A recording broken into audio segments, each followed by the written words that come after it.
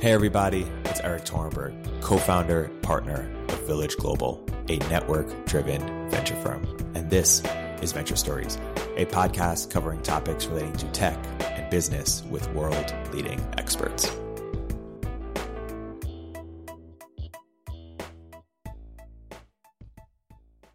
Hey everybody, welcome to another episode of Venture Stories by Village Global. I'm here today with a very special guest, David Booth. David Booth is a network leader at Village Global and co-founder CEO at OnDeck. David, welcome to the podcast. It's good to be here. Thank you. We've discussed a lot about OnDeck in different episodes and wanted to take an opportunity to do a whole episode on OnDeck, not just the company and what it's doing, but more broader than that, the OnDeck phase, what it's like to be in between things, looking to start or join their next thing. What are some of the ideas behind co-founder dating, co-founder picking, thinking about ideas, thinking about social capital and building early communities. It seems that more and more today, founders are taking a swing at their next thing, even though they might not know exactly what it is. And so communities like OnDeck and others are helping de-risk it for folks. So first, I want to introduce why we started OnDeck and then get into some of the practical, how entrepreneurs should think about it. So first off, I started OnDeck to solve my own problem, which was I was at Product Hunt for a few years. I was looking to start my next company. I didn't have a co-founder in mind. I didn't know what idea, but I knew I just wanted to be in an atmosphere where people were thinking about that consistently. I knew I wanted community. I knew I wanted brainstorming. I knew I wanted potential people who I could co-found with. And so I started doing these dinners. And what I realized is if you go up and down Silicon Valley and go to Facebook, Airbnb, Dropbox, take all the companies, a lot of other people are in this boat too. They vaguely think they might want to start a company in the next year, and they just sort of need the structure to help them do it. So those dinners turned into events. We did these events for basically 3 years. That's where David came in, and David started running OnDeck London. And before I knew it, OnDeck London was the best event series. And so I said, hey, come run this full time. And I want to get to why you're so excited about OnDeck, David. But first, let me just say the reason why we turned it into a real company about a year ago was we realized that the why now for OnDeck is a fewfold. One is that not only have the barriers, to starting a company never been lower, and you'll get into some of that, but also culturally. I think we had some tropes that were holding back founders. One of them was that you had to know who your co-founder was. You not only had to know him, you had to have gone to high school with them or college with them or worked with them in the past. And now we're seeing that people can be matched. Founders of Coinbase met on Reddit. Founders of Stemcentrx met on Craigslist. That trope isn't necessarily true anymore the way it was. And other ones are that you have to be passionate about an idea or you have to know exactly what you want to do, have experienced the problem yourself, and then go solve it. But we're seeing lots of companies, Thumbtack, there's one that comes to mind, 4MBA is another, heresy in startup land, just say, hey, let's methodically go through a bunch of business ideas, start experimenting, and then pick the one that works the best. They didn't have passion for solving problems of janitors or whatever it is who was getting work on Thumbtack. And so those are some of the tropes that, having been debunked, you can now methodically approach building startups in sort of a functional way instead of it being sort of the magic moment or the magic co-founder. That's why I'm so excited about OnDeck. How about you, Dave? I love it. There's a whole sort of layer behind this, and OnDeck to me today seems almost inevitable for me to be building on. My career has been orientated around how do you reduce friction for startups being created. As even dating back to the AngelList days when I was helping to build tools to help fundraise and get distribution and hire, and all of those were addressing this. Once you've already got a startup, how do you do it? How do you grow? But overlaid on that is this continually sort of reducing cost and complexity to actually start up and to build companies. Like what used to cost millions to get started 20 years ago, what used to cost a couple $100,000, 5 years ago. Today you can start no coding. You can spin up an MVP and get users in your nights and weekends.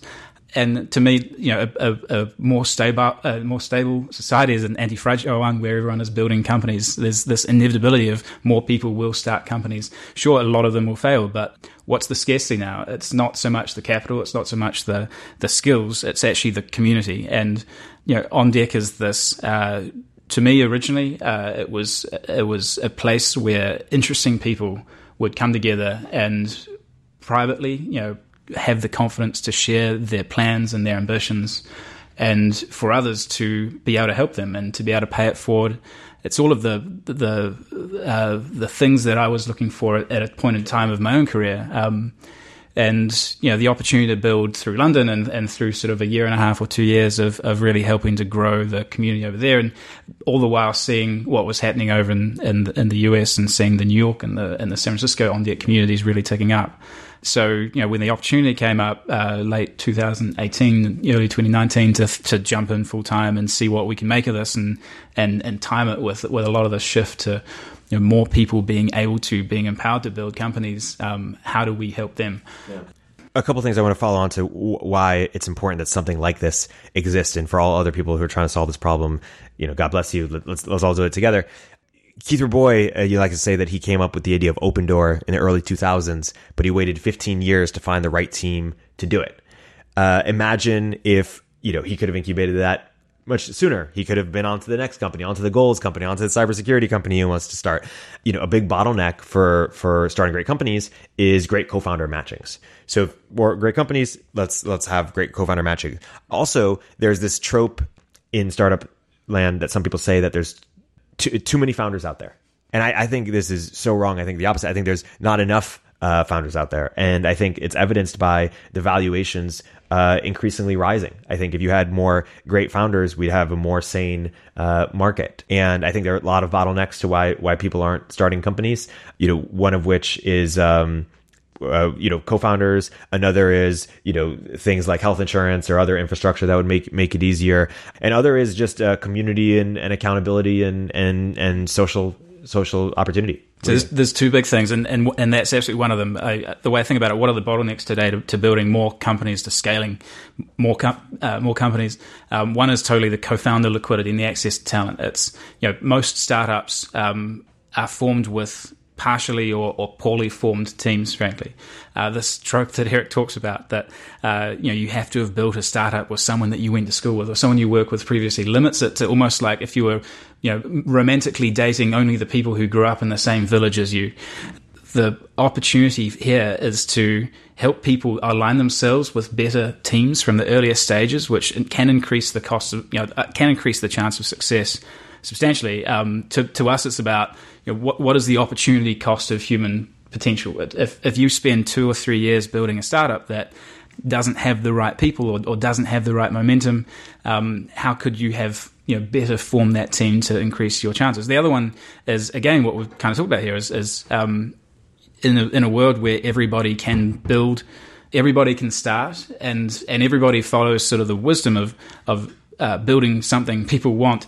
How do you figure out what people want? Attention has never been more scarce. So getting the buy-in from a network of really well-connected early adopters and advocates. I remember having a conversation with one of our recent fellows, Sean Linehan, who's just founded Placement, raised $3 million from Founders Fund and some great people. He said, coming into the fellowship, he knew that he had the ability to raise capital. He knew he had sort of the ability to hire, but it was the 40, 50 conversations he had with really, sharp founders, each of whom were navigating their own journeys, which allowed them to accelerate, allowed them to go into the first fundraising conversation with a really well polished response to just about anything an investor could ask. So excited to see more Sean's coming through the fellowship. I want to debunk another myth out there that you're sort of born to be a founder. Some people say it's good that there's all these barriers to starting companies because then we could separate the wheat from the chaff and we know who's really great.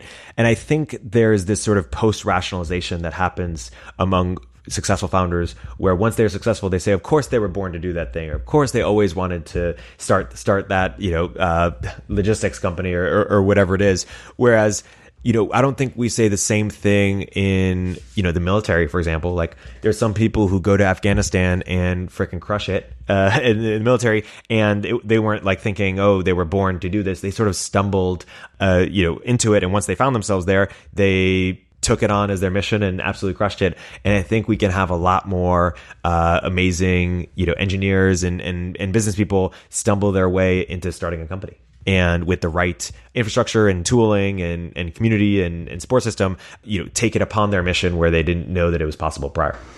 One thing that I think really does help in that, how do you make the founder, and this is something I'd love to hear from you actually, because one of the things that really drew me into the OnDeck community in the first place was this sense of belonging, and the sense that people were there not just to take and get what they expected to get from it, but they were all going in there knowing that they were there to pay it forward to others. And I wonder if there's a common theme that you can share, because I know you've done this a few times now, how building communities at Product Hunt, building communities at OnDeck. What is it that works about that? Like, how do you build a community? Totally. So it's a great question. I mean, great communities are around, they're around value and around values. And so value in the sense of utility, what are people getting out of the community? So Product Hunt, it was, people were getting traffic on their early products and feedback and able to promote it to a wider audience and seeing it first. And for OnDeck, it's getting, potentially finding a co-founder, huge value, but then also feedback, brainstorming, navigating the idea maze together. But what people sometimes forget is that second part, which is values. What do you stand for?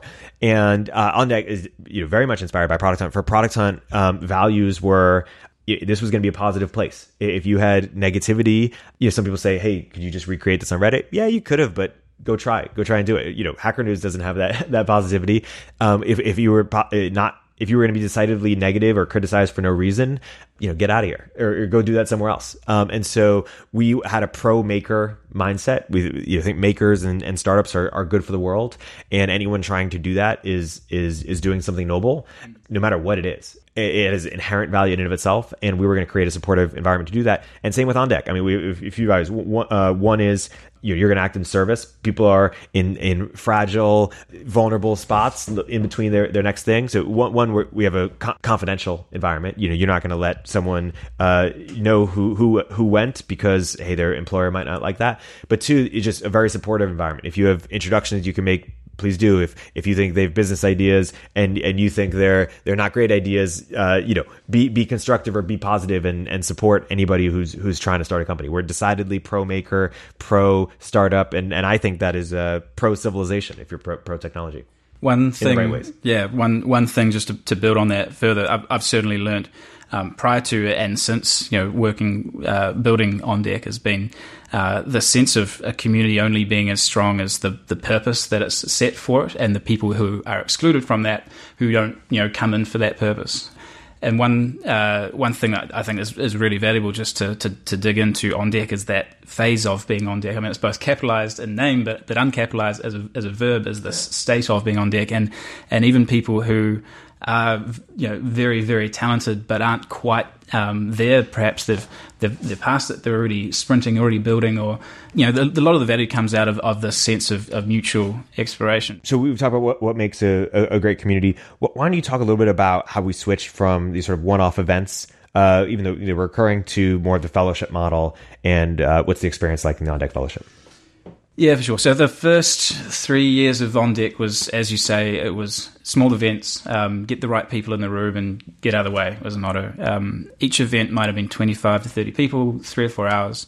And it was great. And I think there was a lot of serendipity that came from that. You happened to be sitting across the table from someone at the dinner and you'd have a coffee afterwards. And a lot of companies went on to be built that way. But we came into it saying, how do we increase the impact that any given person can get out of this? We need to increase the liquidity in the room, have more people to give each of one of those people a better chance of finding the right person to be building with, or the person who can help them with a particular problem. And frankly, we need to give them more time, because 3 hours isn't enough to have a meaningful conversation with everybody in that group regardless. So the first fellowship was born of just this grown-up, longer, bigger version of a classic OnDeck event. It was getting 120 of the right people in the room. And that room was 8 weeks. It was a dinner and a co-working day every week.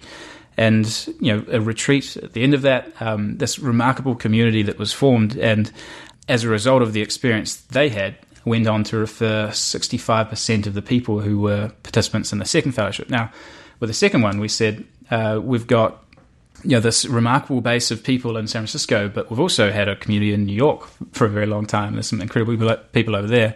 Let's run a single cohort, but with people on both coasts. And so 120 people again in San Francisco who are all around this profile of experienced talent, maybe 5-6+ years, either having built a company, maybe they sold it, maybe they wound it down, maybe they were leading engineering teams or product teams at big tech companies. Similar kinds of profiles on both coasts. And when we onboarded them to the OnDeck community, put the retreat at the start of it, so that there's this incredible bonding event at the start. And day one, the online community just blew up. It was part the sort of the spanning both coasts, being bi-coastal in nature, and part, I think, the front loading of a lot of the really intimate relationship building. So as we've seen this, and I think going into the third fellowship, the retreat is a really key part of it. You know, it's opportunity to come in and both spend 2 day. It's a 2-night retreat, a full day in the middle, getting to know a group of 10 to 12 people who we call your squad within it really, really well. They're your close relationships, and getting to know 70 to 80 people as your loose ties. Each of those people is a node into the broader OnDeck network.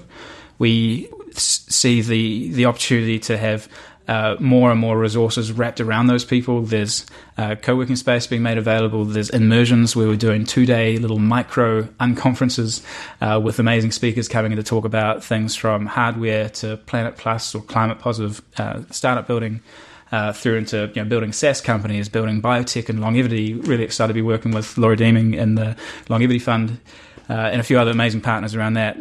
But again, I think it all comes back to this original vision of get the right people in the room and get out of the way as first. And now we're starting to build more structure. We're not getting out of the way straight away. We're building the kind of the rails for those people to find each other, find co-founders, find advisors, and also leverage the broader OnDeck network. There's now upwards of 10,000 people in the talent database, and we'd love to help find the right matches out of that as well. Totally. And we talk about our long-term goal being the monopoly on talent. And our first 2 big products we're working on, one is a fellowship you just mentioned. I want to segue into the other one, which is related in a bunch of different ways, which is Cosign. And I want to talk about, I'll mention a couple of the reasons why I'm excited, and then we'll pass it back to you. So I'm really sort of excited about peer-to-peer credentialing. And I've been excited about it for a long time because, what I like to say is, if you, David, were to tell me the 5 people under 22 that you think are most likely to succeed, I would value that more than a Harvard degree. And a Harvard degree, people pay $250,000 to get. And we've seen, zooming out, in the last 10 years, people don't go to Harvard for the education anymore. The education's free. Why do they go? They go for the network and the credential. Now, things like OnDeck, things like YC, things like Pioneer, these lots of great communities have unbundled the network, so you no longer need to go for that. Okay, so you're going for the credential. That's the last part. Now, going back to your list, you have a list of 5 people. Everybody has a list of 5 people. That is worth more to people than a Harvard degree, and yet it's sort of social capital being left on the table. Like, I don't know that list for you. I don't know that list for anybody else. So can we create a place where people are giving peer-to-peer credentials? On the other side of it, I also think, everyone is trying to, you do the great tweet storm of everyone is trying to be a great talent discoverer. Angel investor was the status symbol of last decade. Maybe talent curator will be of this next decade, especially as individuals, as we move from a corporate level to an individual level, as ISAs make every person a business. There will be opportunities to get in early, financially and socially, early social capital bets. And they're, increasing returns to scale for putting people in business. I think YC figured this out more than anybody. There's this great story where I'm talking to a Sequoia partner, and he's saying, hey, YC invested $120K in Airbnb and spent 3 months with them. I invested tens of millions of dollars on the board for a decade, whatever it is. This person wasn't on the board, but he was mentioning what Sequoia's been on the board. And every time that Airbnb goes to talk to the press, they talk about YC, not Sequoia. Why is that? Well, you remember the person who put you in business. And that's why people want to mentor young people. And so going back to Cosign for a second, someone discovered Mark Zuckerberg, someone discovered Elon Musk, someone discovered, Steve Jobs.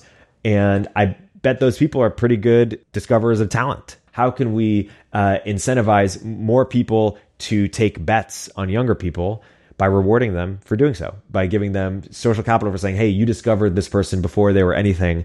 Maybe you should start a fund off that. Maybe you should get a raise off that. Maybe you should start hiring more people or start looking for more people, and let's start giving rewards and credit for people who do that so that we get more of it. I love the two key pieces here. So I want to have another go at transitioning the two, because it's quite important when people look at OnDeck and they say, well, right, you're building the fellowship and then you're building Cosign, and which one are you doing? And I think the two are actually intimately linked. And the way I take it from the top down is a lot of the venture capital industry is this bundle, and over the last 10 to 15 years, it's been a bundle, a very successful one of capital, of credential, and of community. And the credential comes with having a great firm on your cap table. The community comes often among the portfolio, or in the case of an accelerator, it might be your classmates and that.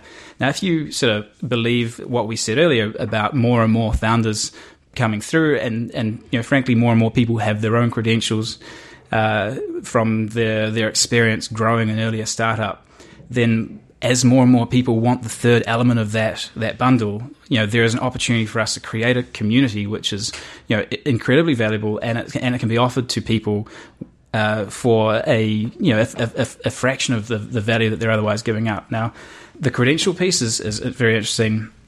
That with Cosign, it is what we like to say, simply put, it's a reputation layer for the internet. It starts out by saying LinkedIn endorsements done right. So unbundling, we're introducing incentives and scarcity. The incentives, like Eric mentions, are people do recognize that they want to create a track record for themselves of having been recognized for discovering talent and supporting talent early on. Others out there just want to uplift the aspirations of those around them. They realize that it's a valuable thing they could be contributing to society just by telling those entrepreneurs that they're working with to continue pushing, continue aiming higher.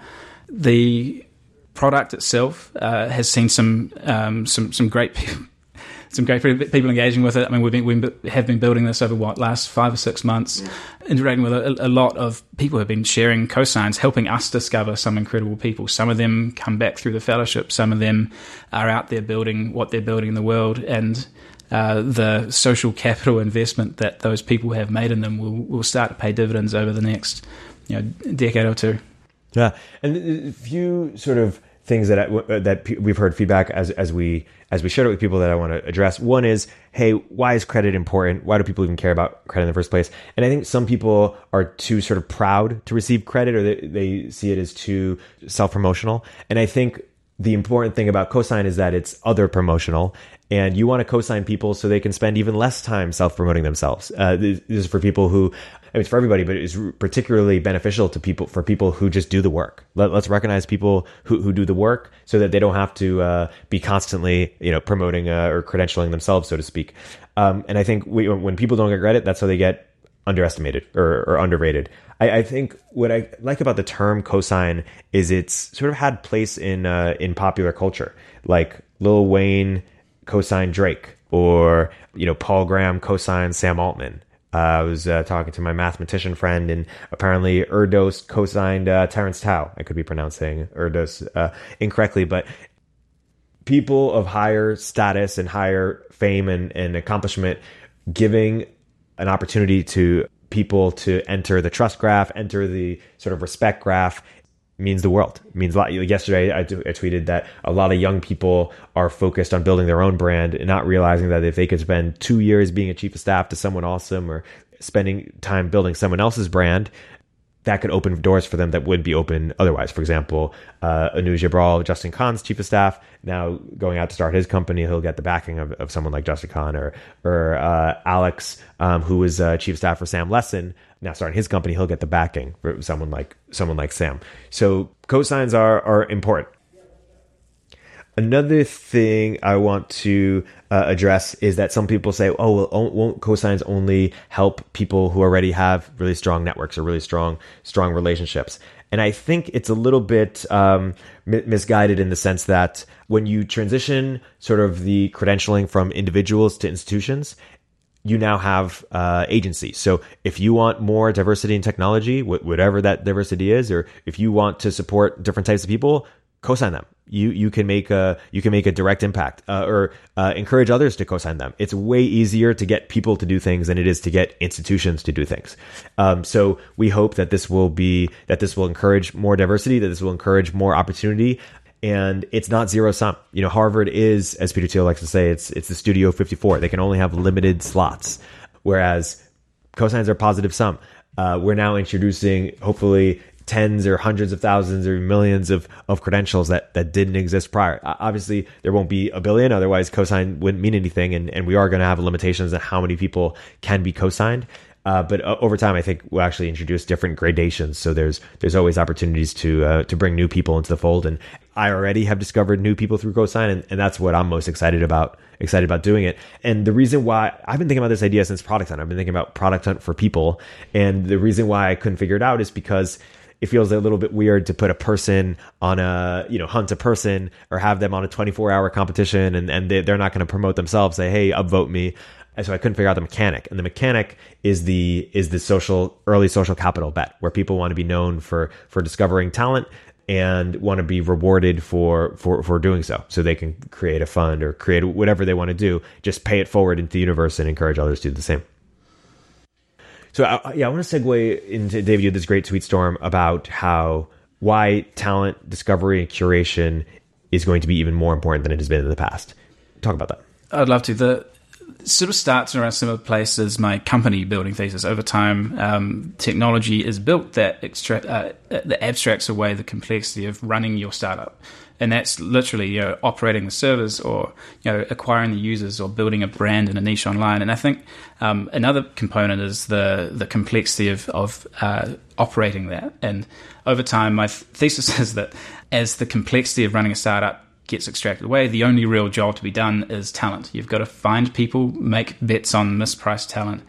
You've got to motivate them to your cause. Similar piece, frankly, for a VC or anyone that wants to be in the industry of investing or backing other people. How do you prove yourself as a good VC? Or if you today want to be a VC in 5 years' time, well, you've got to identify talent. You've got to prove that you had a relationship. You had the ability to invest in them at that time.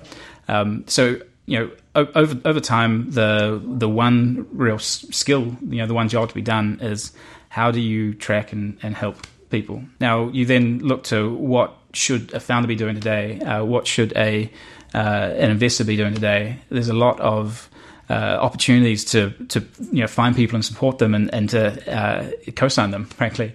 Not everybody has the financial capital available to invest in a friend's startup as it gets going, but I think everybody has the ability to support that friend by making an introduction to someone that's useful for them, to attending an on-deck event and looking for an opportunity to help someone in that room, knowing that when you make an introduction from your friend to an investor, you are co-signing that person. You are you're in some way attaching some of your reputation to saying this person is worth your time and attention, when your time and attention is one of the scarcest resources you have. Yeah.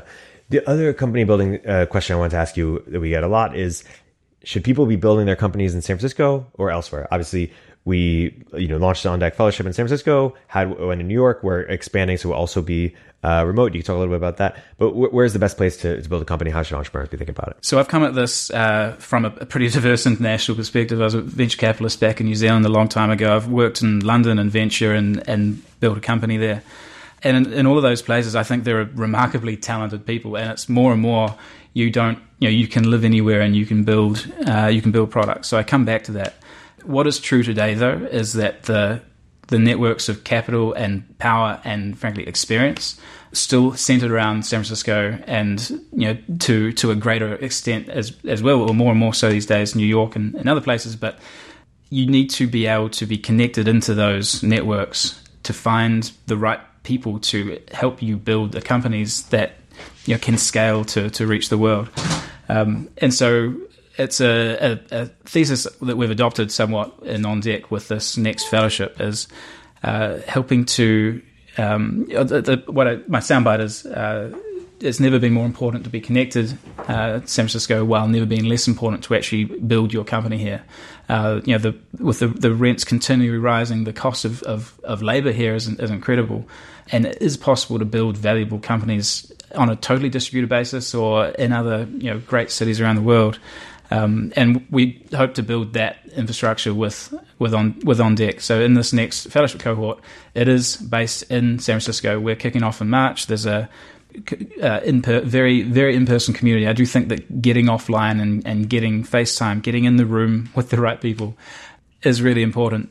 But we're accepting fellows from just about anywhere, and we're doing a lot of this based on our networks as they exist today. There's been On Deck events in 23 cities around the world over the community era of On Deck, and we're tapping a lot of those people and saying, hey, who is the most talented entrepreneur?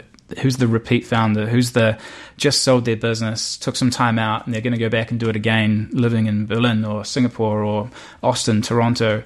And we're really excited to be able to bring this mesh of global sort of culture and talent and perspective together.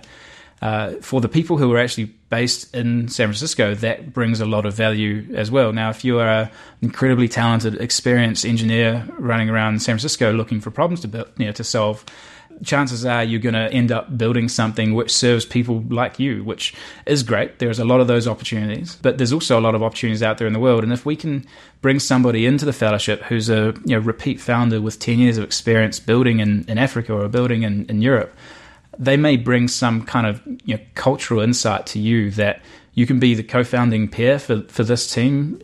You can join, you can recruit them to your cause. And what you build as a result becomes that much more impactful. So there's common themes here of less and less important to live in and come from the same kind of backgrounds, but more and more important to actually be deeply connected to each other. And also that Silicon Valley is not just a place; it's a culture, and we're helping export that culture. Right.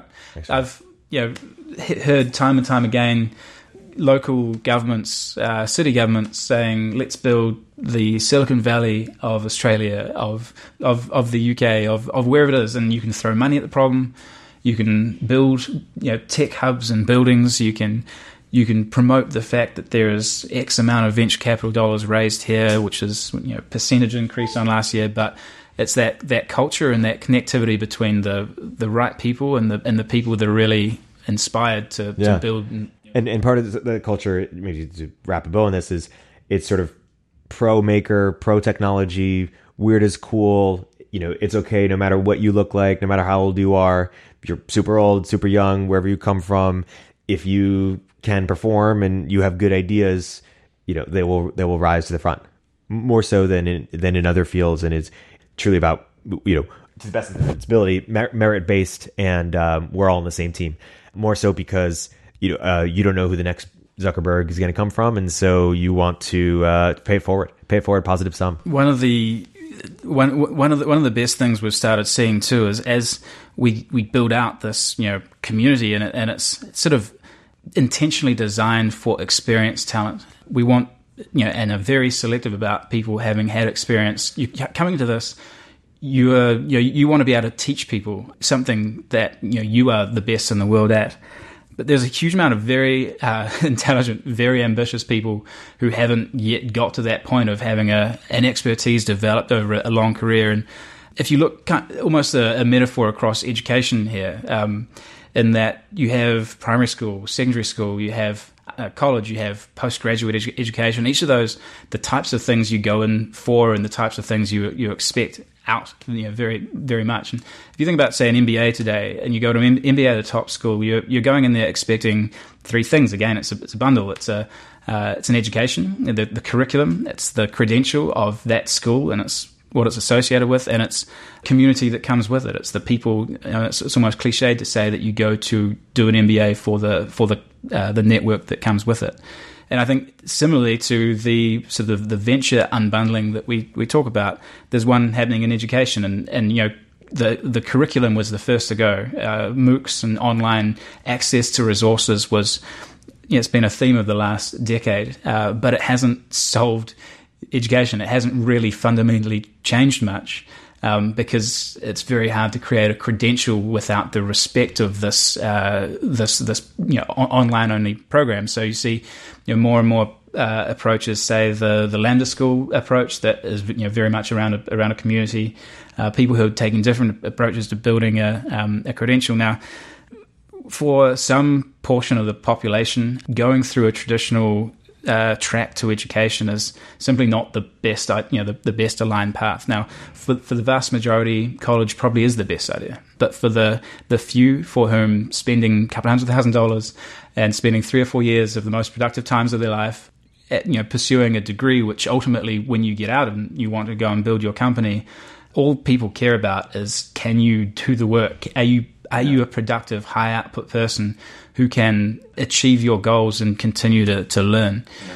And I think there's going to be some very interesting stuff, and I know that On Deck will be involved in this in the next 5 to 10 years, certainly, where we can create alternate career tracks for people who are kind of thinking about their college alternatives. How do you get the breakout roles that have been so formative? And certainly my career, AngelList for me was a breakout role. It was changing a trajectory that's got me to where we are today.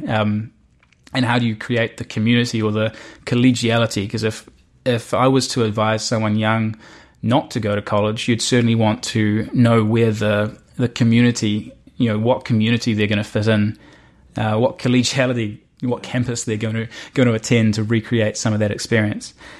Here's what I'd like to see ambitious young people do. A few things. One is create their own syllabus. Here, don't go to the college courses. Don't pay for it. Create their own syllabus. Here's what they want to read. Here's what they want to learn. Here's where they want to go deep. Get feedback on it from mentors. Get a board of advisors for your syllabus. Go hang out on a campus or even different campuses. Audit classes. Make friends with other people doing the same. Publicly blog. I love the idea of spending 1 year at Harvard, another year at MIT, another year on a startup, and that's if you don't choose to take one of these sort of. Obviously, I'm speaking to sort of super ambitious, super proactive kids here, but the Teal Fellowship or Pioneer or what On Deck's potentially cooking up soon. Wink, wink. Stay tuned. Nudge, nudge.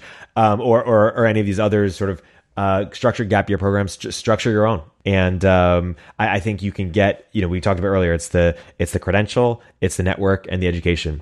The education is abundant. All it depends on is your desire to learn it. The network is out there. Go get it. Go create it. Go be a part of it. And in terms of credentials, hey, get co-signed by some amazing people. There's another subtract to this, which is, all of this is great in the perfect world, but some people just simply don't have the financial resources to, go and move to San Francisco and wing it while they try to hustle their way into a startup, or to go and, audit classes on a college campus. And there's been this, a lot of talk in the last couple of years about ISAs and about the different ways of aligning incentives with the backers or the community and individuals within that community. And there's a few really interesting things that I think will start to come to the fore here is how do you align incentives between groups of people, what I call horizontal ISAs, and between verticals, between individuals and kind of the new emergent institutions that want to help them learn a new skill or transition through a career change.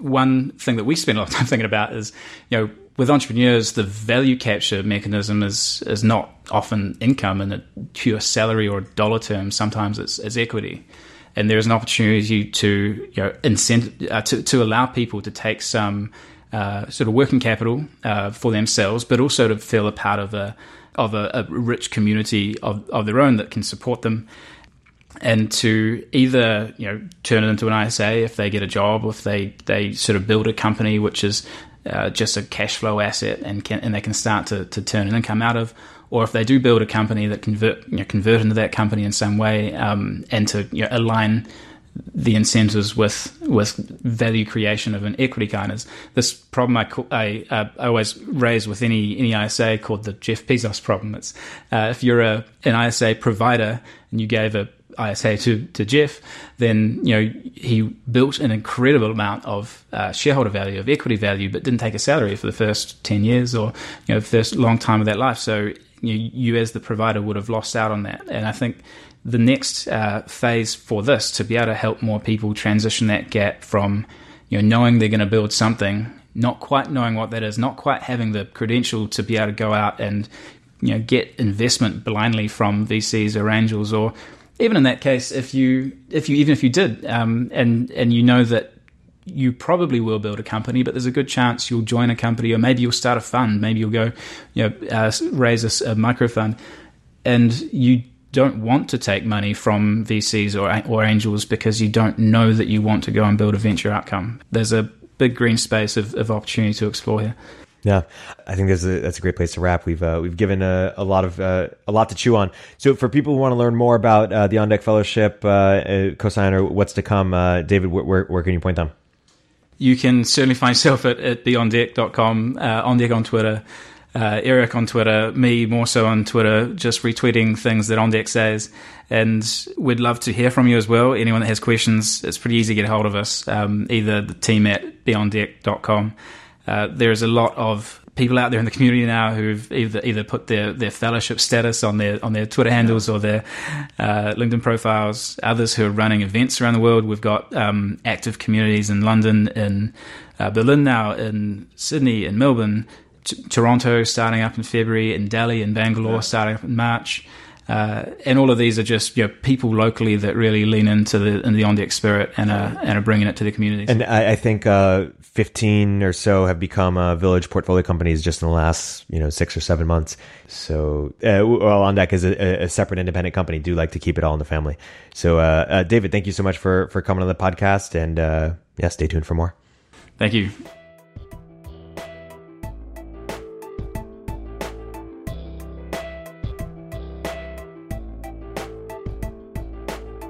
If you're an early stage entrepreneur, we'd love to hear from you. Please hit us up at villageglobal.vc/network catalyst.